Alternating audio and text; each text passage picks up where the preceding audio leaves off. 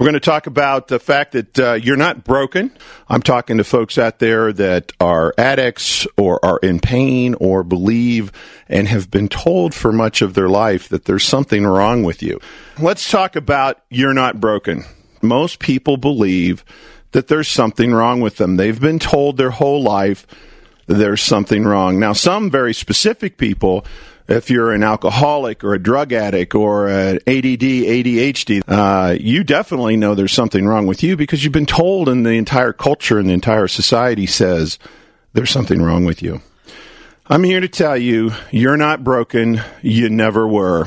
Clearly, on the bell curve of life, if we look at somebody that's ADD, they have some challenges. They're real challenges. We're just going to talk about the fact that they're not broken. There's nothing wrong with them. They just have challenges. And by the way, kids and adults that are non-ADD kids, they have challenges too. They're just different challenges. And they're not told they're broken. They find out from other sources perhaps they're broken. But that's a big chunk of the bell curve. Now, as you start to move down into more serious mental illnesses, very clearly, there are individuals on schizophrenia or multiple personality disorders. There are some very serious mental illnesses that are helped by pharmaceuticals. Even think of the movie Rain Man. When you think about just about anybody who comes to this planet, when they have a very severe challenge, always they're balanced with a very amazing gift. But when the focus, there's something wrong with this individual, many times they'll miss the gift that they have. So the life that they're creating here on the very severe mentally ill end, I understand. I get the fact that they're mentally ill. We're going to talk a little bit about what it means to have an addiction strategy versus people that are severely mental ill.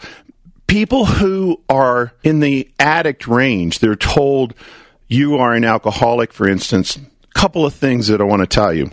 First of all, AA is very well-intentioned. I love the number of people that they've helped. I love what they do for people. When you run PET scans on brains that have addictions to shopping or gambling, the PET scan will reveal the neural networks that are engaged and how those networks are being engaged, and the part of the brain that's being engaged is literally not very different from those brains that are alcoholic addicted or drug addicted. And these people are being told they're broken. People addict themselves to alcohol or drugs. They're really pain avoidance strategies. You are medicating your life to the point that you do not feel your pain. So whether you're medicating your life and not feeling pain by running marathons or being addicted to your religion or addicted to alcohol or addicted to a legally prescribed drug that your psychiatrist has given you, you are medicating your pain. So what is your drug of choice today? This is about how you create reality. And the fact of the matter is, if you're out there thinking you're an addict or you're an aholic, you are not broken. You just have a strategy. And we're going to talk about what these strategies look like and the recipe cards that we use for including them in our lives and how they affect us. Take one message away from this. You are not broken. You never were. Good morning, Catherine. Good morning. How are you today? I'm good. How are you? I'm fantastic. How can I help? Well, I was listening to your radio program this morning, and I felt compelled to call in because I feel very strongly about some of the things you're talking about, specifically relating to alcoholism and addiction, but more specifically to alcoholism. I am a recovering alcoholic. I've been sober for 20 years. In your approach to alcoholism, you seem to omit the most important component of the recovery program, which is that people find for themselves a power greater than themselves. This disease has a number of components to it: physical, spiritual, mental, and emotional. I honor AA. They do great work. They have great intentions, and they work for a number of people. And if it works for you to follow a 12-step program, I'm happy for you. And alcoholism is a challenge. I honor that. But if you are struggling, if you feel like there's something wrong with you, if you feel like you're broken, you are not broken. There is a couple of bad recipe cards you're using. So let's go over to Jason. Jason, talk to me. Hey, how's it going? I'm awesome. How are you? Oh, fantastic. The neural pathways that are formed during addiction, can those be, rewritten or changed over time? And if they can, what's the probability, what's the likelihood of them returning? Yes, when there are addictive strategies being created, there are neural pathways that are grooved in just like a record. And your brain is even better than name that song in 3 notes. It names that song in a nanosecond. When you experience something in life that will engage that neural pathway, it could be the sight, smell, sound, it could be the thought of a drink, that neural pathway is engaged just like that. There are techniques that will scratch that record. Right now, you can walk out into a parking lot day after day and you think you're very safe, and you're mugged one time, you'll have a very hard time finding safety again in that parking lot. Can the neural pathways be reactivated? Can these feelings come back? And the answer is sometimes yes, sometimes no. And here's why they do. Your brain, when you scratch the record of that recording that says, I'm an alcoholic, or I don't handle food very well, and you change your food addiction, you change your marathon running addiction, for the most part, that pattern has now been broken. However, sometimes these neural patterns can be re-engaged, and those neurons physically will grow together and they will lock together because you have run that pattern so much. When you do some specific neural techniques to break that pattern, those neurons are now separated. The brain can't name that song in 3 notes. It takes, just like any other thought that you're creating, it takes time to have that thought. So sometimes back in other circumstances, maybe it's even just an old song on the radio comes on, and you're so immediately back to the beach that day with that girl or that boy that you fell in love with, who's breaking your heart, that you took your first drink. If the song comes on the radio, sometimes that neural pattern, and these are self-taught techniques, you'll learn how to do them, and you can do something like that is just absolutely going to break that neural pathway. But it's an ownership of the strategy.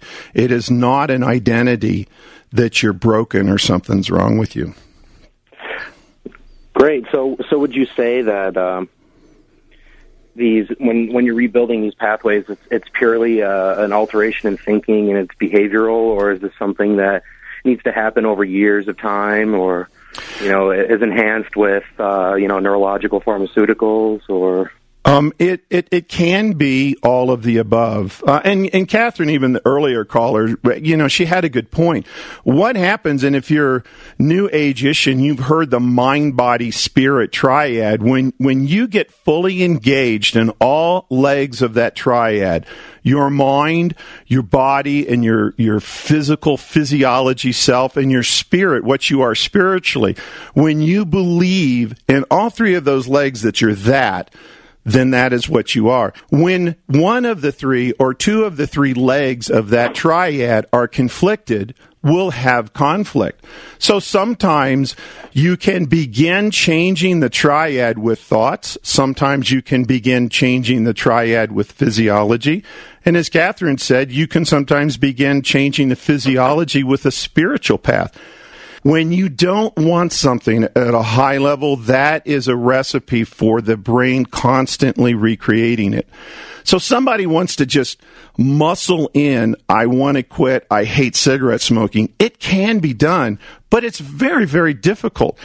So when you try to take something out of your life, it is so much easier when you at the same time focus on what you do want.